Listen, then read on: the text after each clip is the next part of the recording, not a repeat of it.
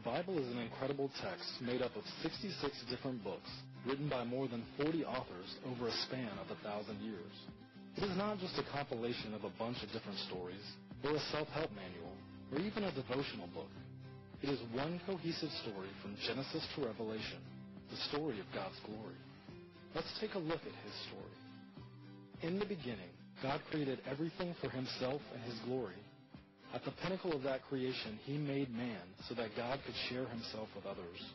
We were told to be fruitful and multiply and fill the earth with the glory of God. But man decided that God couldn't be trusted, that He was holding something back from us. We decided to live for ourselves instead of for God, and this filled the earth with sin and selfishness. The generations of man had soon gone so far off track, in fact, that God flooded the entire earth and started over with a man named Noah.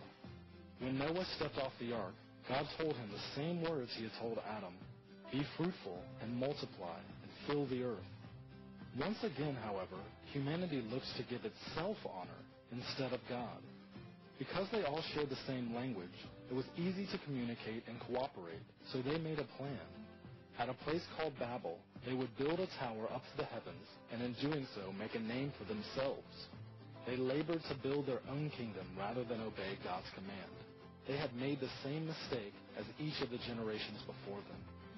Since mankind had ignored His message to spread His name and His glory throughout the earth, God took matters into His own hands. He scrambled the languages of the people so they could no longer communicate easily with each other. In that moment, God had formed the many different tribes and peoples of the world, so the different people groups spread to the north, the south, the east, and the west. Out of those nations, God chose a man named Abraham and made a covenant with him. God told Abraham that He would bless him and all his descendants, turning them into a great nation that would bless all the other nations. God eventually called this nation Israel, and He began to demonstrate His glory through them in many ways. He gave them a set of laws to live by so that they could live separate and holy lives from all the other nations. In doing so, they would become His royal priests, mediating between God and man. By living out His commands in the sight of the nations, Israel would encourage people to love God and love others. God also gave Israel a special geographical place on the earth, strategically located in the middle of all other nations.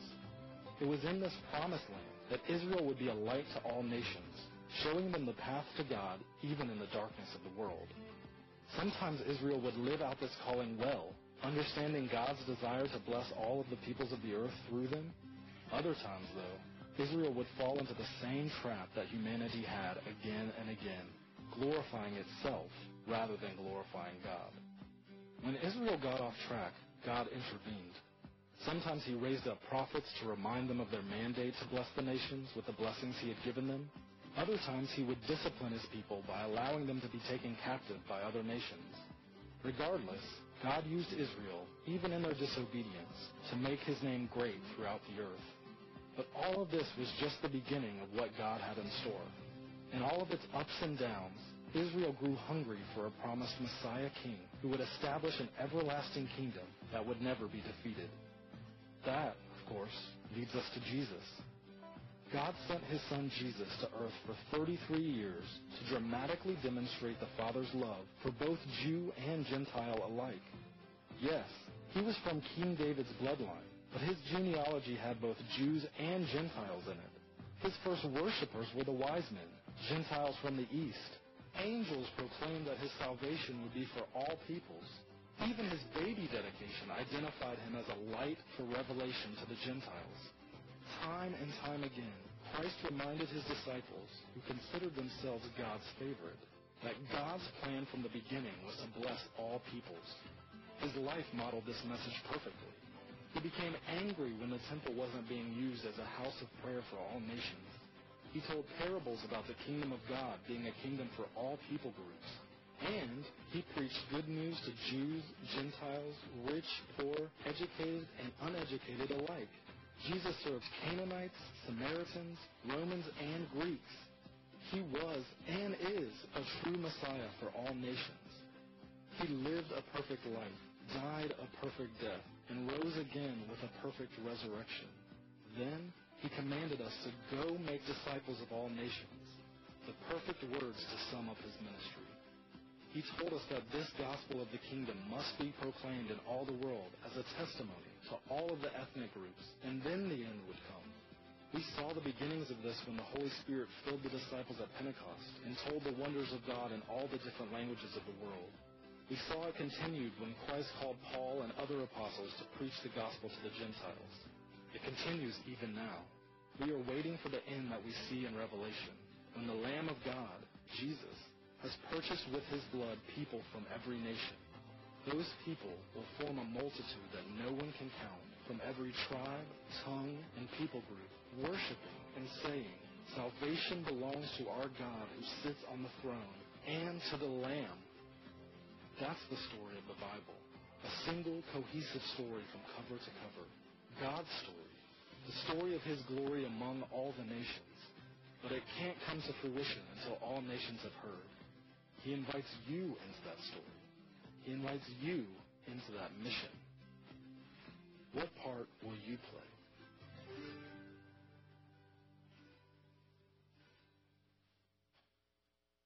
I did some empirical research this past week to get ready for our sermon, so I went to Google to get my empirical research, because Google is always accurate with everything that they put out there, right? I asked, because we're doing the series on missions for the next several weeks, how many different religions are there in the world as you and I sit here in this room today? They came up with a number of 4,300 different religions there are in the world as we sit here, which means that people are very interested in worshiping something. Now, I say 4,300, two is way too many, right? If there's more than one way to worship God, that is way too many. And so, missions exist because worshipers of the one true God do not exist in every tongue, tribe, and nation. We know that to be a fact, right? Which means that people who were created to worship God, but don't know who he is, will continue to worship whatever their hearts desire, whatever makes their hearts content. And so they're okay with worshiping their ancestors who make them feel good. They're okay with adding many different gods to themselves. They're okay with worshiping the gods of the seasons, right? They're okay with worshiping many different things, ways to make them rich, to bless their own lives. However, the horrific truth about all these different religions is that as people will spend their entire lives worshiping something that is going to lead them to hell, right? Because they do not know who the one true God is. So here at Cedar Crest, our main purpose, and I've added a few lines for our mission statement, a few words for our mission statement, is that our primary goal is to glorify God by making disciples, which are worshipers, right? Now I put them in smaller, worshipers of Jesus Christ throughout the Lehigh Valley and among the nations, especially unreached people groups. So we want to glorify God by making disciples, worshipers of Jesus Christ, not just here, but around the world and across the nations, right? We were created by God to enjoy him forever, and are to enjoy God and to be satisfied in him. You have to understand, God is delighted in being God. He loves to be God. And he loves to be glorified, which is why he created us. God is delighted when we delight in him. He's passionate about making himself known. Just look at creation. When he created man and Adam and Eve, he's made them in his image. And on that day, he said, "It is very good that I've created you." He said, "It's very good." And on that, he didn't want us just to be created. He wanted us to be known by him. So what did he do? At each and every day, he would go and spend time with Adam and Eve because he wanted them to know him, and he also wanted to show them his splendor, who he was, and how great he is. Isaiah 43:7 says, "For everyone who is called by my name, whom I created for my glory, whom I formed and made." I'm going to use the word glorify a lot today, okay? Or glorify. So I want to give us a definition for us. And I'm borrowing it from John Piper. Glorifying means feeling and thinking and acting in ways that reflect God's greatness, that make much of God, that gives evidence of the supreme greatness of all his attributes and all the satisfying beauty of his manifold perfections. Glorifying God is worshiping him. Worshiping him is honoring with praise, admiration, salvation, to make glorious above all else. God has commanded us to make worshipers across the entire world. However, we know that that does not exist yet today. To show you this point, that we're made to worship God, and that missions exist to tell people about this fact, I want to take us to a text today. John chapter 17. I hope by the time that we're done today, it will help us understand why our lives have been created to glorify God. I also hope, as we look at one of the most, I believe, one of those intimate prayers between a father and a son could have, between the Son, Jesus Christ, praying to his dad, God the Father, that we will learn a lot about today. My hope is to show you that missions exist so that God can be glorified. Let's read the passage together. When Jesus had spoken these words, he lifted up his eyes to heaven and said, Father, the hour has come. Glorify your Son, that the Son may glorify you, since you have given him authority over all flesh to give you eternal life to. Here we are. I have 7 of these different ones. 7 different ways from this passage, and you might be able to pull out some more of how God is glorified. The number 1, God is glorified by keeping his promises. Father, the hour has come. Glorify your Son, that the Son may glorify you. The hour has come has been the long anticipated time, the one that was promised to Abraham that we heard about last week and we heard about in the video as well, that a descendant was going to come to bless all the nations. Look, it says, and I will make you a great nation, and I will bless you and make your name great, so that you will be a blessing. I will bless those who bless you, and in him who dishonors you I will curse, and in you all the families of the earth shall be blessed. What Adam, Noah, Abraham, Joseph, Moses, David, and the like could not do, could not accomplish, only Jesus could accomplish.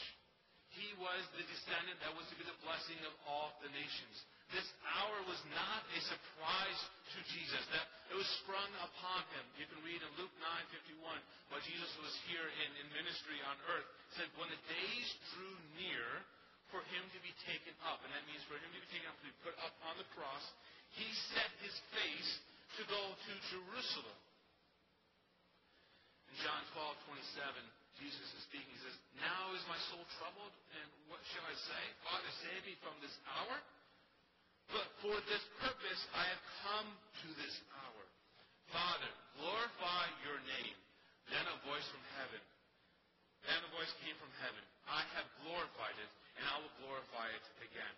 We also, friends, know that in the mystery of God, that this was preordained before the foundations of the world. You can read in Ephesians chapter 1 right there.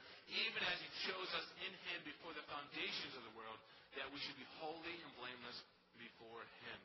God is glorified by keeping his promises. Number 2, God is glorified by glorifying God. Jesus makes a request to the Father. He says, glorify your Son, that the Son may glorify you. Remember, glorifying means feeling and thinking and acting in ways that reflect his greatness, that make much of God, that gives evidence of the supreme greatness of all his attributes and all the satisfying beauty of his manifold perfections. God truly delights in being God. One blogger puts it this way. It is a distinct characteristic of the Trinity that they all have a passion for one another's glory.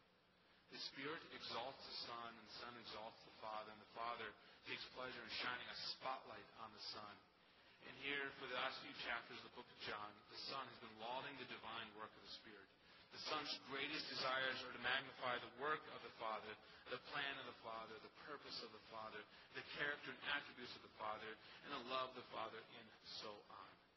Likewise, he appeals to his Father's plan here in that he desires for the Father to glorify him in order that he will bring glory to his Father.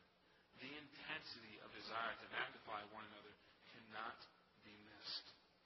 This may be the very first time you have heard this, but when Jesus was headed to the cross, his primary focus, his ultimate goal, was not for you and me. His primary focus, his ultimate goal was to glorify the Father, to glorify God. Which is why later in the night when he was betrayed, he was able to say, "My Father, if it be possible, let this cup pass from me. Nevertheless, not as I will, but as you will." He was so concerned about glorifying the Father that he was willing to submit himself, going through all that pain, yes, for our benefit, but truly for the greatness of God. Friends, it was not just the Son who glorified the Father, but the Father also glorifies the Son. You can read this throughout all of Scripture. As soon as you start looking for it, you will see how the Father glorifies the Son. I'm going to read you 4 different passages here. Matthew 12:18 says, "Behold, my servant whom I have chosen, my beloved, with whom my soul is well pleased. I will put my Spirit upon him, and he will proclaim justice to the Gentiles." To the Gentiles is to the nations, friends. That's why we're talking about missions. The next verse, it says, "The Father loves the Son and has given all things into his hand. Whoever believes in the Son has eternal life. Whoever does not obey the Son shall not see life, but the wrath of God remains on him."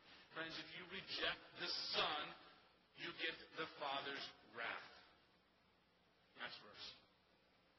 "All things have been handed over to him by my Father, and no one knows the Son except the Father, and no one knows the Father except the Son, and anyone to whom the Son chooses to reveal to him." And then the final verse. "For this reason also God highly exalted him and bestowed on him the name which is above every name, so that at the name of Jesus every knee will bow, of those who are in heaven and on earth and under the earth." The Father has put Jesus Christ above all else. Do you think the Father and the Son love and enjoy each other just a little? Very much so. They love to be God. Number 3, God is glorified by the Son having authority over all flesh.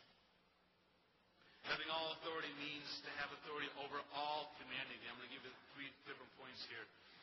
Number 1, Christ taught with authority unlike any other man. In Matthew 7:28, it says, "And when Jesus finished these sayings, the crowds were astonished at his teachings, for he was teaching them as one who had authority and not as the scribes." He was not just repeating and rehearsing other things. He was speaking from authority because he was God.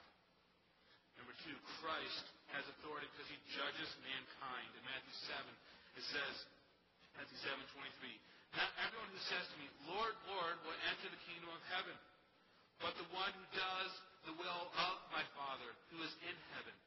On that day, many will say to me, 'Lord, Lord, did we not prophesy in your name, and cast out demons in your name, and do many works in your name?' And then I will declare to them, 'I never knew you. Depart from me, you workers of lawlessness.'" They didn't do the Father's will. And so Christ has judgment over them. And number 3, Christ has authority. He's able to forgive sins and heal the sick. And this passage comes from when the roof was taken on, was torn apart so that a paralytic man could be let down through, because he understood that Jesus was the way.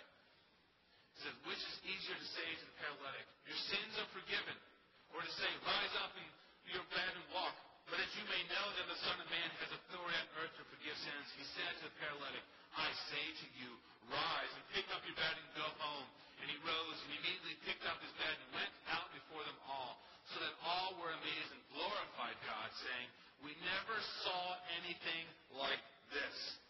Friends, as Christ exercised his authority that was given to him by the Father took delight in the Son. Once again, they love being God.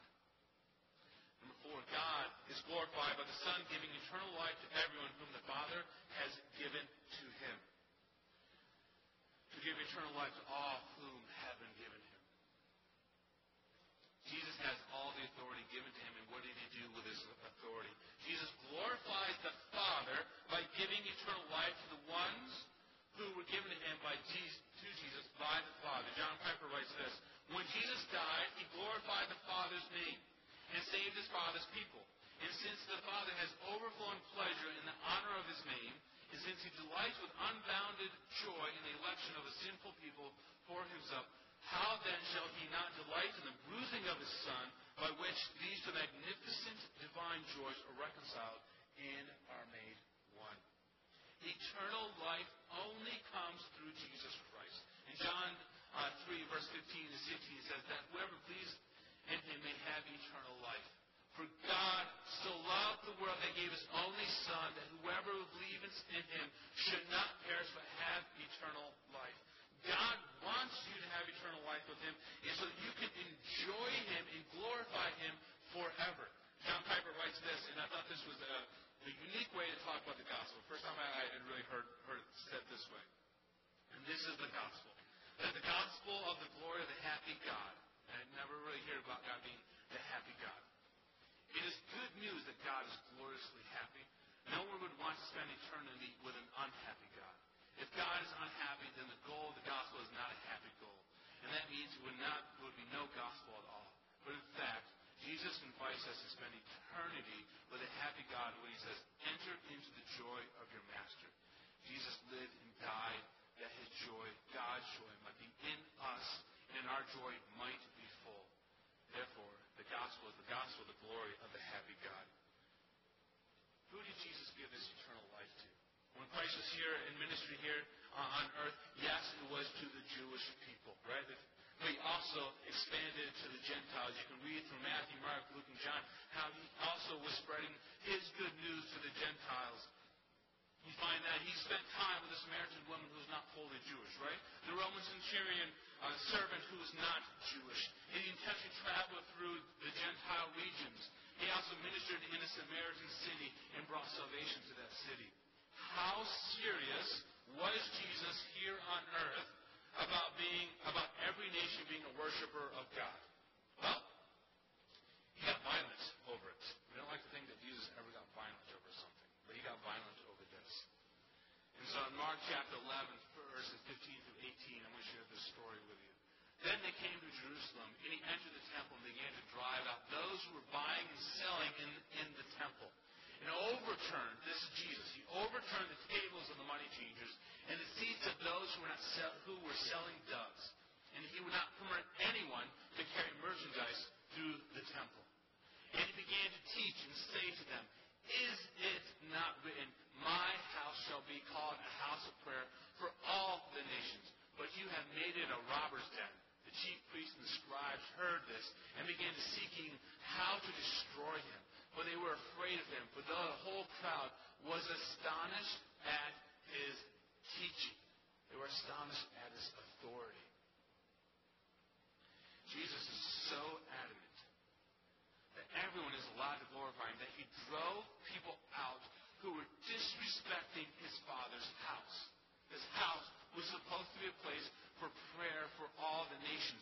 But what had happened is that the chief priests and the leaders said, it is more important for us to make money in this area. And so they put up coins, they put up tables, they put up birds who were pooping on the floor.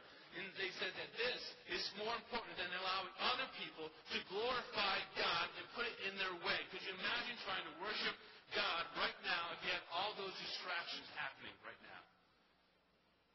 And God said, this is a house of prayer to glorify my Father. I have set it up that the nations can come to my temple to worship God, but yet you have made this a place of robbers and a place for dens. A dens.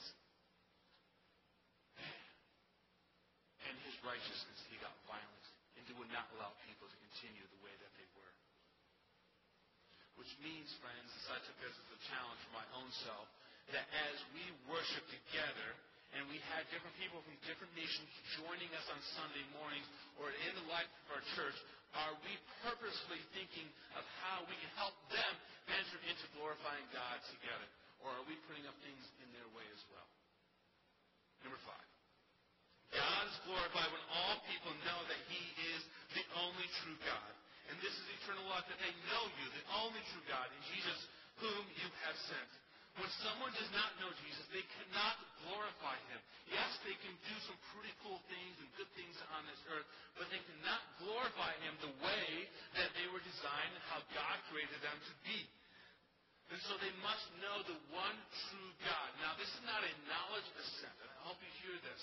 This is not a knowledge ascent, but with the Hebrew notion that this encompasses an experience and intimacy with Jesus Christ.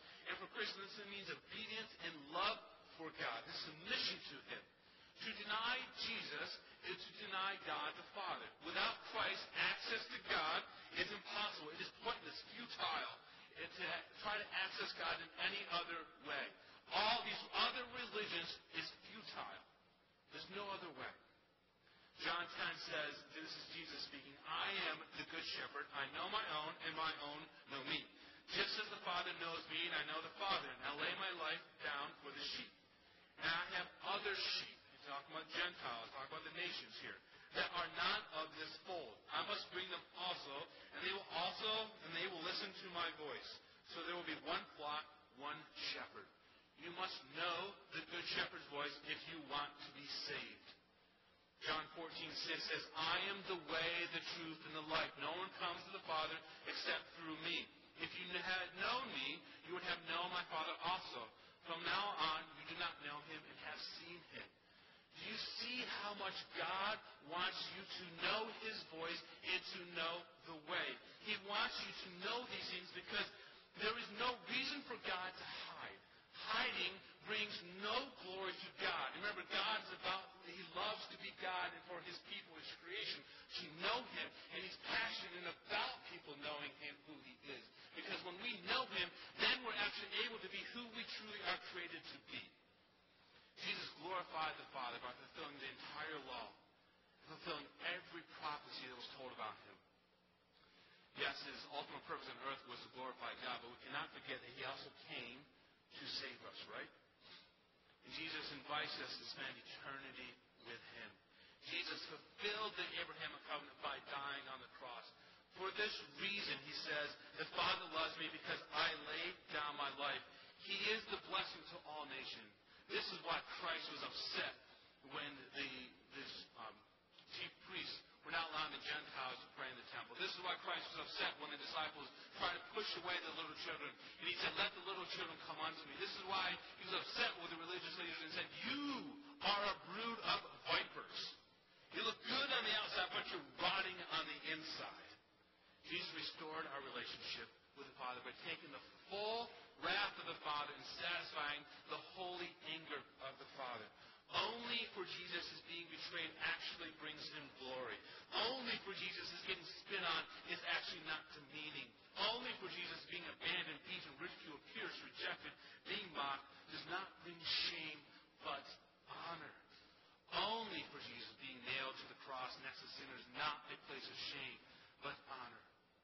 Only for Jesus is taking the sins of the world glorifying. Only for Jesus. Jesus glorified the Father by saying, it is finished. 1 Peter 2 tells us he committed no sin, neither was deceit found in his mouth.